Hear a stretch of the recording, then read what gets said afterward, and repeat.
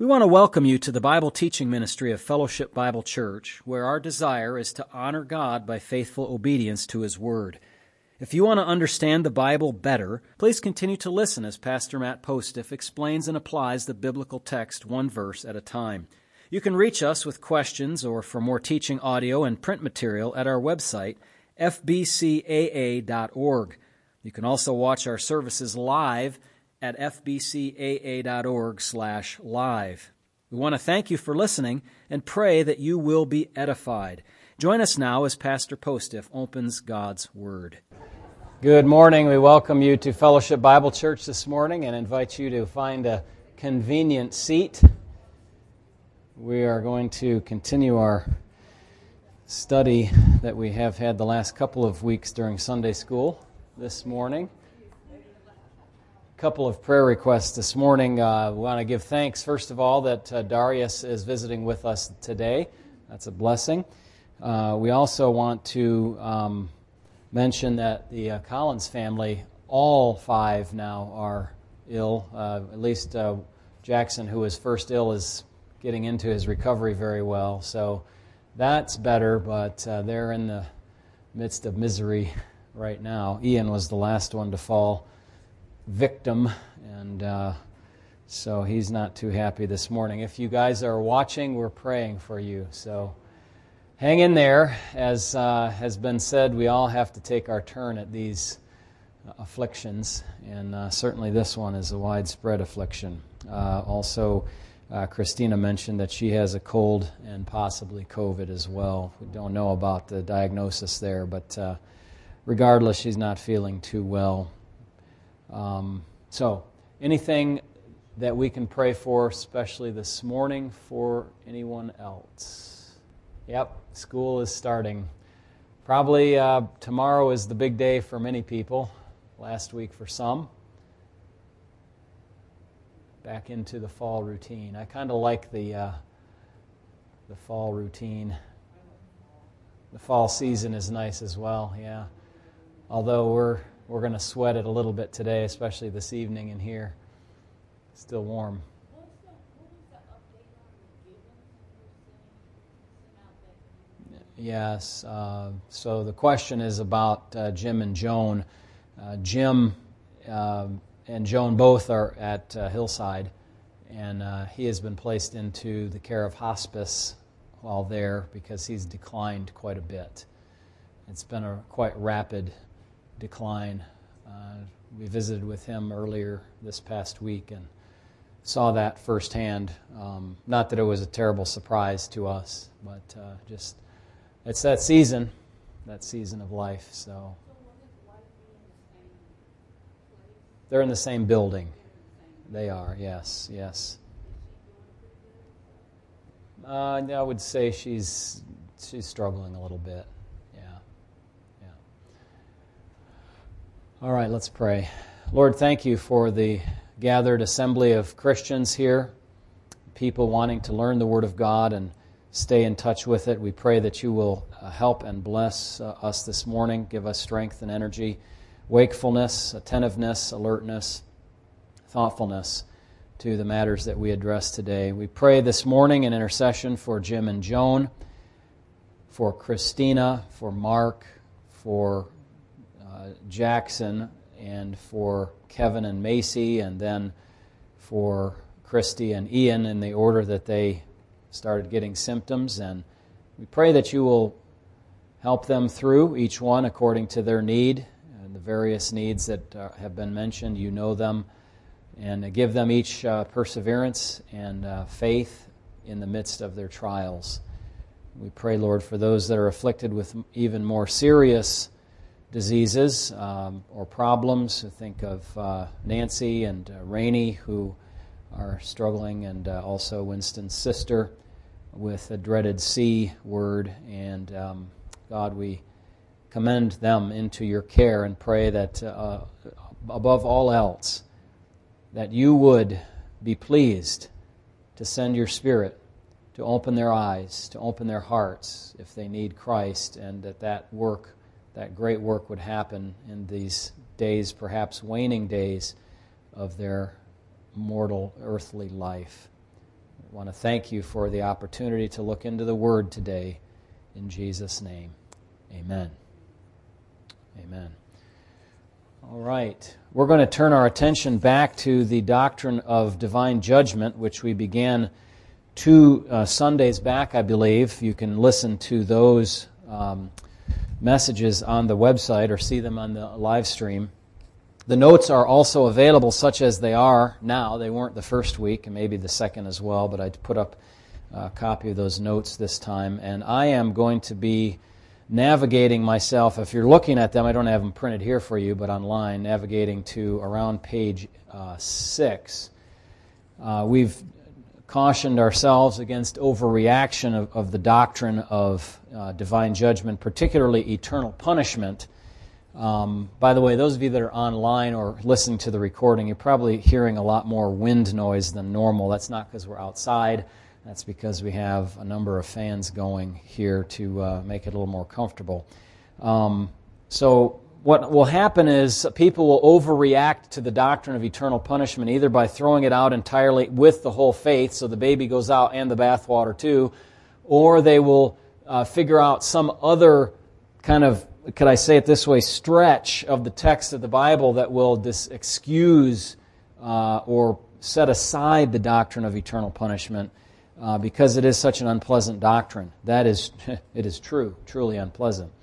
We also cautioned against making excuses like the illustration that I used a couple of weeks ago of the person who professed faith in Christ but had fallen into moral sin and didn't want to have to deal with the whole idea and wanted to soften it, so they made excuses about that. So we then considered some objections to the doctrine of eternal punishment. We looked at a number of different views of the eternal state of the sinner, including, well, reincarnation for one, but that's outside of the Christian scope at all. Then there's restoration, or universalism it's called. Thirdly, annihilation, and fourthly, eternal punishment. And that's the view that we take here at the church, the traditional view. And then we began looking at the basics of eternal punishment last time. And what I did for this time is I've extended a couple of sections of the notes, and those are in red, and then I added on to the end, and those are not in the red color. So sorry if you're looking for color coding in the whole document, it won't be there. But I wanted to readdress the question of how long the eternal punishment is, and then something of the nature of it. So the question of how long, the short answer is forever. Revelation 20:10 says that the devil, the beast, and the false prophet will be tormented in the lake of fire forever. I said last time, since there are no scriptures that indicate an exit from the eternal punishment, we understand accordingly that all who are placed there stay there forever. The following verses teach the eternal duration, and I list a number of them. Matthew 18:25, 2 Thessalonians 1:9, eternal destruction, Jude 13, Revelation, everlasting chains, Revelation 14:19-13, and the one I just read, 20 verse 10. I want you to notice, though, another one, if you turn your Bibles there to Matthew 25.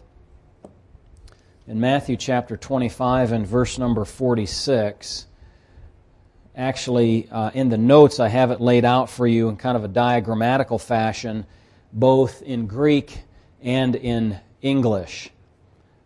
Forgive me for the Greek. I've been thinking a lot about Greek lately. As you know, I'm going to be teaching starting on Thursday, Introductory Greek, at the Anchor Bible College, it's going to be called, in Ypsilanti. So, what does this text say? Jesus calls this place one of eternal punishment. Let me just read the whole verse. It says, "And these will go away into everlasting punishment, but the righteous into eternal life." And actually, I suspect your version may be a little more consistent than mine. It should say either everlasting punishment and everlasting life, or eternal punishment and eternal life. Here's why. Because in the Greek, it says, "And these will go away," there's a future tense verb, plural, "these will go away into punishment eternal." The verb, or the word, sorry, not the verb, the word is kalasin, punishment, and aionion, eternal. And then it says, but these other ones, the righteous, into life eternal. The same word is used, eternal, for both the life and the punishment. So these will go away to punishment eternal, but the righteous, understood, will go away to life eternal. The parallel is undeniable. The Greek word aionion, eternal, is used of both punishment and life. The conclusion is, from this, that hell is as endless a punishment as heaven is an endless bliss. Are you with me? If heaven is an endless bliss, and the same exact word is used in the text to describe hell, it must be also endless in its extent of time. We should also, and by the way, I think I'll come to this. I will in just a moment, so I'll hold off on that. We should also think of the word kalasin, punishment. It is only used twice in the New Testament, so it's kind of an interesting word. It's funny how the fewer times a word occurs in the New Testament Greek, the more interesting it is. Because if it occurs 1,000 times, well, you can kind of, visit all 1,000 occurrences and get a really good understanding of its meaning. You have to look at some external literature sometimes to find the meanings of words that occur only once or a handful of times. The standard Greek lexicon, Bauer, Danker, Arndt, and Gingrich, defines the word kalasin as, number 1, infliction of suffering or pain in chastisement. 2, transcendent retribution or punishment. So evidently we would have to take the second of those, because we're not talking about merely chastisement like a corrective thing, but transcendent retribution or punishment. That's kalasin, that rare word. But that's what the Lord Jesus says, eternal punishment and eternal life. The adjective eternal is attached to what word in the text? Look at it carefully.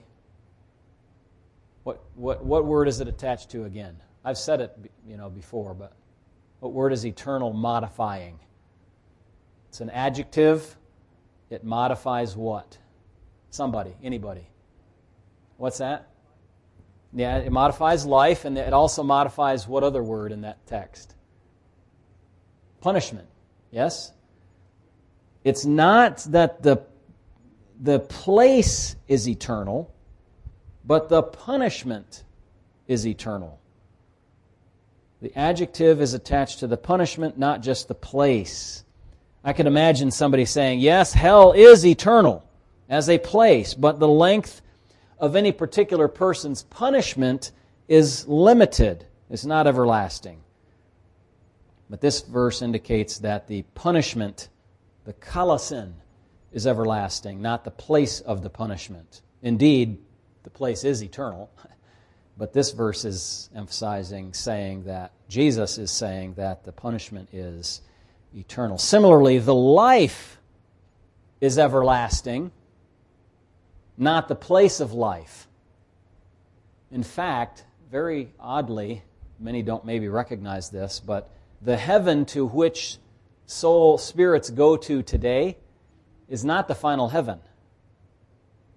It's the intermediate heaven is what I call it. Why? Because God says in Revelation 20, from His judgment seat, the great white throne judgment, the heavens and earth fled away. And then in chapter 21 it says, and there I saw a new heavens and a new earth. So the present heaven is an intermediate heaven. So really the place is not the issue. It's the life or the punishment. In fact, something similar happens with punishment. Where does a soul or a spirit go today who is an unbeliever? What's the name of the place to which they arrive immediately after their death? It's called Hades.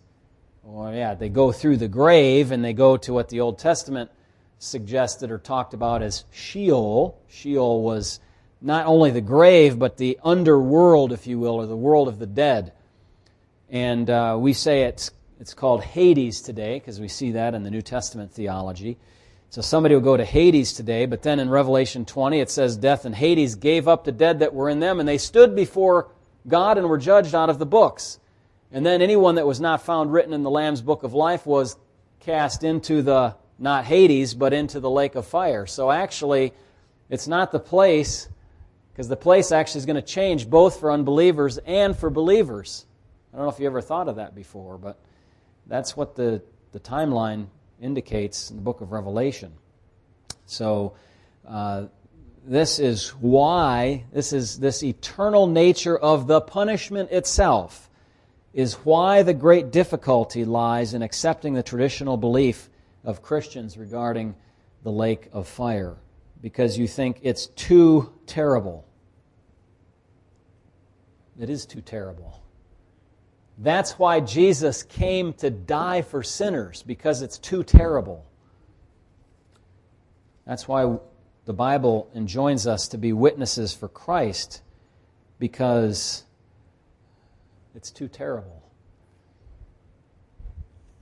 Now, in another section of the notes, which is going to be found on page 8 if you're looking at the latest version of these notes, is about the nature of the punishment.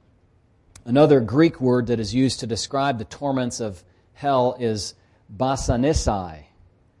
There's not going to be a quiz on this, okay? But anyways, this is used in Matthew 8:14, Mark 5 and 6, Luke 8. I looked up all these references, okay? So I've done my homework on it. Revelation 9, 11, 12, 14, and 20. Again, chapter 20, verse number 10. Let me just go through these, and just to give you a flavor for what this basanisai word means. Matthew 8 records the torment of a man who is paralyzed. That's the basanisai. My servant lies at home paralyzed and grievously tormented. Now, we do not know for sure the exact nature of his sufferings beyond the paralysis, but suffice it to say, it was torment for him. In Matthew 8, Mark 5, and Luke 8, the word here, basanisai, is used by demons who are asking Jesus, will you torment us before the time? Before the end time. So that's obviously referring to the eternal punishment that they have come to expect. In Matthew 14 and Mark 6, the same word refers to the difficulties that the large waves were causing the disciples as they rode on the sea with great difficulty. You remember that? They go out on the sea. They're straining. That's the basanisai, the torment of that task, trying to get that boat to move. 2 Peter 2:8 talks about Lot. You remember Lot as he sat in the city of Sodom? What does the Bible say? His soul was tormented, hearing and seeing the evil of his neighbors. Revelation 9, locusts which are like scorpions, will torment people on the earth for 5 months during the tribulation. That's the same word, torment. The two prophets in Revelation 11, remember, they will prophesy and they will punish people who try to come against them, and then they will be killed. And they were blamed by the inhabitants of the earth for tormenting the inhabitants of the earth. Now, they didn't really torment them. God's judgment was tormenting them, and their own wickedness was cause of the tormentation, if you will, the torment. But the word refers also to struggles of giving birth, the torment of giving birth, the pain of that. Anyone who worships the beast will be tormented with fire and brimstone in the presence of the angels and the Lamb. That's Revelation 14:10. The devil, along with the beast and the false prophet, will be tormented, basanisai, day and night forever, Revelation 20:10. And once again, the everlasting nature of the torment, the basanisai, is emphasized. So those are just some expansions, if you will, on our ideas of the basics of punishment, eternal punishment. Now, what we came to then at the end of our last session was something of the rationale. Let me just mention, too, it just occurs to me to say, because I've done quite a bit of reading on this now, and I actually have another book by Harry Buis that I want to read and to finish a paper by Dabney, and then there's others, but helpful material that I have discovered in those. But one of the things that's become clear is even theological liberals say, if you just read the Bible, the conclusion you come up with is, it's not reincarnation, it's not annihilation, it's eternal punishment. Just reading the plain text of Scripture. That's the common understanding of the text of Scripture. And even, not that we take unbelievers' opinions about it, but it's significant that when even those who don't believe in the doctrine of eternal punishment say, look, if you just read the Bible literally, there it is. But we go on to some of the rationale. We've touched on some of this before. I won't go over all of that. We can listen to the recording again. But the awful nature of eternal punishment is the next thing I want to talk about under this heading of the rationale for it. It serves to wake up the lost. It's so terrible, as I alluded to a moment ago, that anyone should want to avoid it at all costs. Now, even Christians today poo-poo the idea of preaching hellfire and brimstone. But it does serve a purpose sometimes to do that. Because if you don't have anything to be scared of, if you don't have anything to flee from, if you don't have anything to be saved from, what's the point? Thus, the open teaching of eternal punishment by the Bible and by Christian teachers should raise alarm bells for all who hear. The plainly taught doctrine of hell is actually, this sounds backwards, but we learned this theology from the book of Jonah. The plainly taught doctrine of eternal punishment is actually a mercy from God.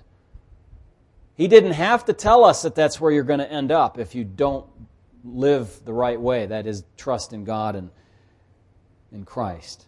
He didn't have to reveal that to us. He could have just, folded his hands and said, well, we'll just let him go for a while. It's a mercy from the Lord that He warns us away from that which is a natural consequence of our sin. And it's not just that God tells us an exaggerated story about hell to wake us up. In other words, it's not like He says, well, let me see, if I tell this terrible story, it's not true, but if I tell this terrible story, I'll get people to believe. He's not manipulating anybody like that. That's not God. Rather, He tells the truth of it to wake us up. If there were no truth to it, then it would not serve as a good wake-up call because people could just blow it off. Another thought in this whole heading of the rationale of eternal punishment. It's no surprise to us, or shouldn't be, that God sends the devil and his angels to hell. Do you think that they are excused from eternal punishment? Specifically says in Revelation 20, the verse that I read, what's it, verse 10, that they will be tormented day and night forever and ever.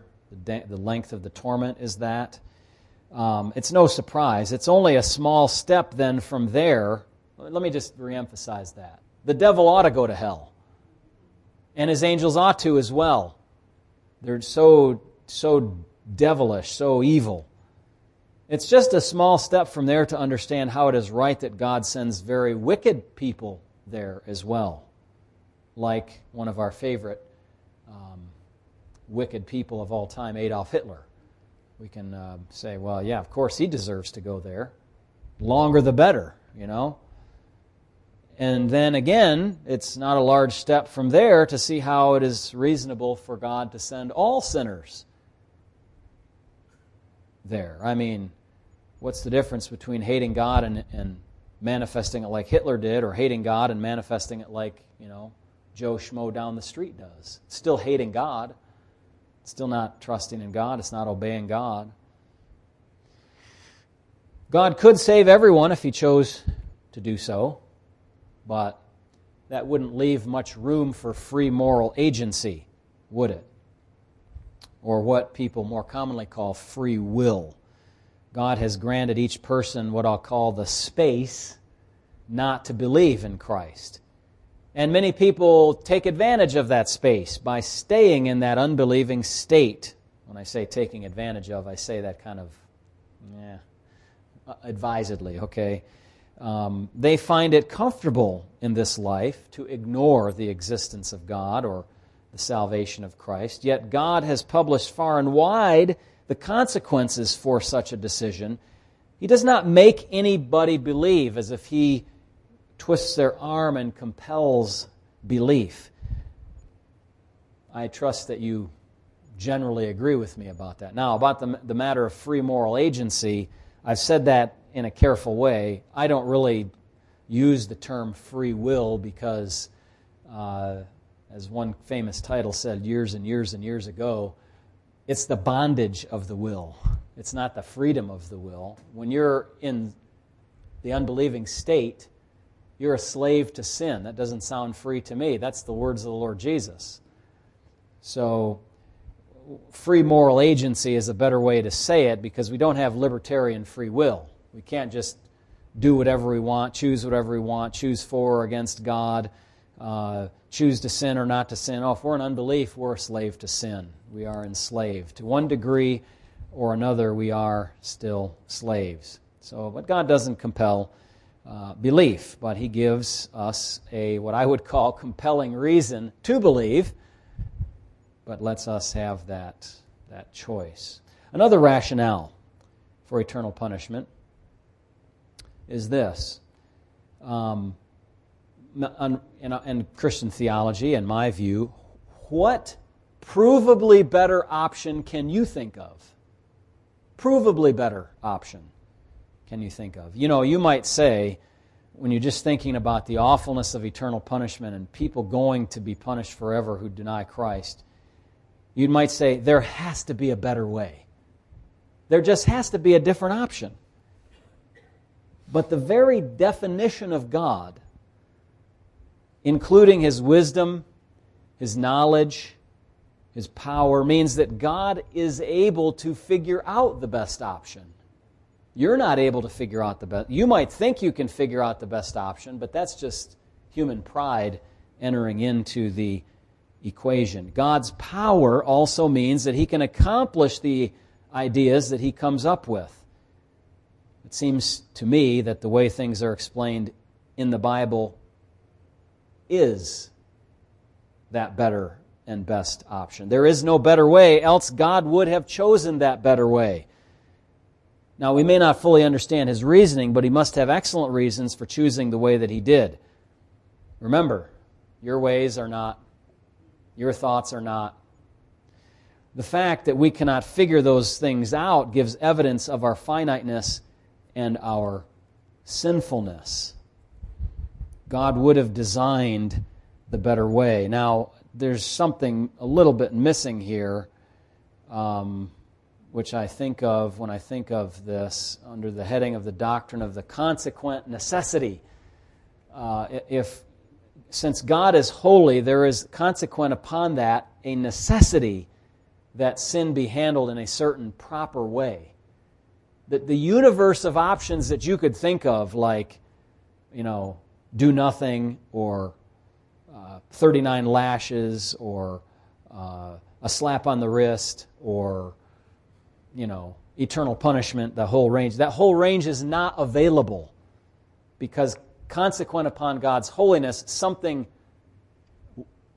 of equal weightiness to His holiness has to be accomplished or done in order for sin to be cared for properly. Now, here's another thought. Could not God permit people forever the opportunity to decide to follow Him? In other words, why not just give them a long, long, long life, and eventually everybody will come to see the reasonableness of the gospel, and maybe you put them into purgatory for a while, and that'll really convince them. And evidently, though, that's not the case, because that's not what we see in this limited life we live. God gives us a deadline. That's an interesting thought. If you don't give yourself a deadline, often the job that you're thinking about doing will never get done. You've got to give yourself a deadline.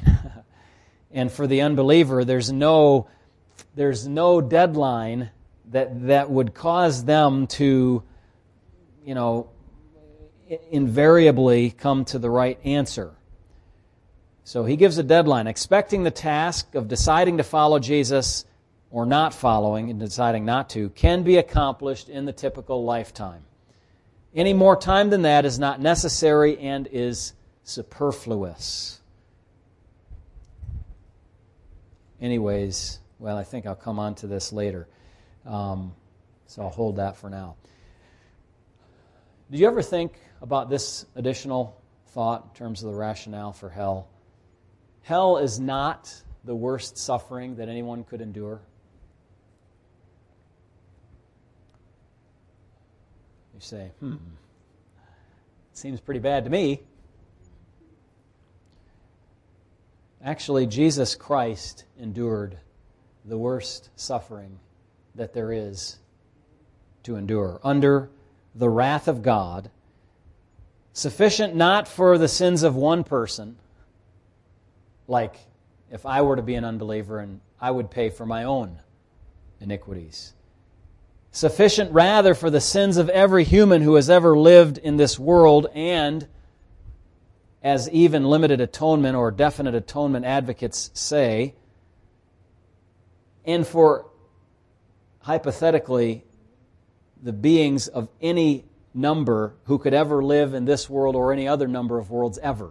They're just trying to say the value of Christ's suffering is infinite. Amen. It's not limited. It's actually of infinite extent. Now, you might object that the suffering of Christ was for a limited duration. Indeed, it was. But He suffered all of the penalty of all sin, all time, in His infinite person. That was the worst suffering. When God set His face, as it were, against the Son judicially in wrath, judging Him for the sin of the world. Sinners in hell never actually experience that full extent of suffering because they never finish it. Jesus did finish it fully. I also read a helpful section in William G.T. Shedd in his Dogmatic Theology. He's a Reformed author and has some helpful things. Shedd writes that if you believe that the just God exists, that mankind has free will, so if you believe that God exists, you believe that mankind has free will, and you believe that sin is voluntary, he says you have enough to defend the doctrine of the eternal punishment of the unbeliever. And then he adds some factors to his explanation, which I'll just walk through now with you because I think it's thought-provoking. First of all, sin is done voluntarily. Yes? Yes. It is done so in light of the universal knowledge of God, which includes that offenders are worthy of punishment. Romans 1, remember, says that we know of God's eternal power and His deity. And then in verse 32, it adds something interesting there. It says those people basically encourage wrongdoing and applaud others in doing it, even though they know such is worthy of judgment. Their conscience tells them that. God cannot be blamed for this situation. Sin is purely the work of the sinner. You know, since somebody says to you, why did God create evil? You say, wait a minute. The problem of evil is not that God created evil. It's that humans created evil. God didn't create evil. Secondly, Shedd suggests and is kind of thinking through this, punishment is not calamity, nor is it chastisement like for reformation. Punishment is retribution, payback, vengeance.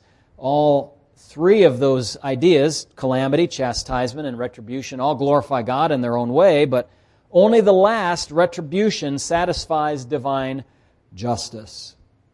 Some punishments do have a good consequence, such as deterrence to others or improvements of the sinner or protection of the civil order. I mean, that's why we have jails and we have death penalty and we have fines and things to protect the civil order and deter people from doing sins and so on. Final punishment does not seem to have the improvement motif whatsoever. It should indeed have a deterrent effect, driving people away from eternal punishment toward the gospel, and thus hopefully restraining sin and helping the civil order be, in fact, orderly.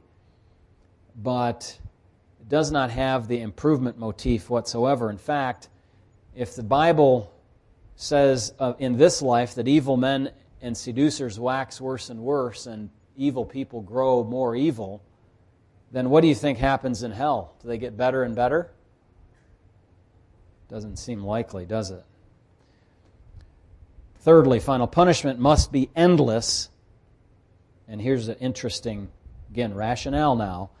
Final punishment must be endless because the reason for the punishment never ceases to exist. The guilt of sin always remains and cannot be erased, other than through the gospel of Jesus Christ, who took the guilt for repentant sinners to himself. So you follow that? Eternal punishment is eternal because the reason for it never ceases to exist. People in hell for 100 years are guilty of transgressing against God, and after 1,000 years and 10,000 years, their condition of transgressing against God is still the same. There's no statute of limitations. It doesn't diminish. They still are a transgressor against God and have not had their sins wiped away. They still have those sins. Fourth, furthermore, he suggests, guilt cannot be subdivided into pieces in such a way that each piece is paid for in a certain amount of time. Guilt is an indivisible thing, and guilt against an infinite God is infinite guilt. That's why when we talk about the death of Christ, we don't want to think of it in terms of financial arrangements, like each sin is equal to $1, and he paid the $1. No, each sin is worth $1 zillion, an infinite number of dollars. And so the punishment for sin and the payment for sin and the guilt of sin is an ethical thing, not a financial thing. And so it has this infinite quality to it.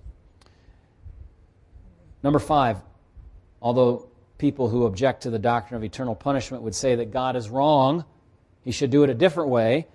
God is not wrong to exact justice. Romans 12 says that vengeance belongs to God. Romans 3, 5, and 6 asks the question, is God unrighteous who takes vengeance? The answer is no, he's not unrighteous to take vengeance. I mean, people could say, to bring this down to a human level, the police officer who arrested me for killing that poor old person, that police officer is wrong to judge me. Judge not, lest he be judged, they say. No, the police officer is not unrighteous for enforcing justice. And I hope eventually many people who have been nabbed by the police and sit in jail for a while have a good long time to think about that and realize they're the ones that are wrong, not the law, not the police officer, not God.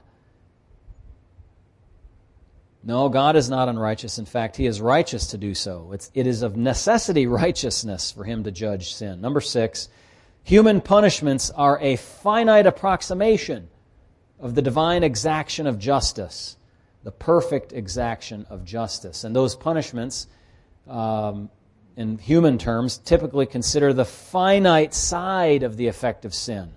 A person is hurt or property is taken and the like. But that only considers a small part of the guilt of sin. God's vengeance considers everything that is in account for the sin, including the impact on God's infinite justice.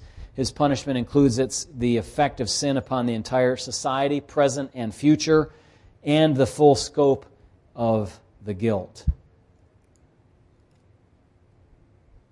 So, we're still working through, and I've got about, what do I have? Few more pages of information here that I think I'll work on and add to and share with you next time. This is a very important thing, very important doctrine that has troubled many people, and I think it's worthy of our thought and attention. I hope some of that has stirred some thoughts for you. Go back and read the notes if you want to ponder them some more. There are some other sources. I've got a list of references in the back, some of that annotated on the last page and a half that you can look at if you want to. and I'll be adding to that as God permits this coming week. So let's have a prayer. Heavenly Father, we want to thank you for the merciful teaching that warns us away from eternal condemnation. And Lord, we are trying to deal with the difficulties of it faithfully, trying to apply your word, trying to think through the nature of justice, of guilt, of punishment, of retribution, and of the work of Christ as he overcame that for those that are in him. Help us, Lord, as we ponder these matters, not to be frightened, but to take them into calm account and to amend our ways accordingly. Perhaps, Lord, for many of us who are in Christ, that simply means to have a higher level of urgency when we're telling people about Jesus. We thank you for your help in this. In Jesus' name, amen.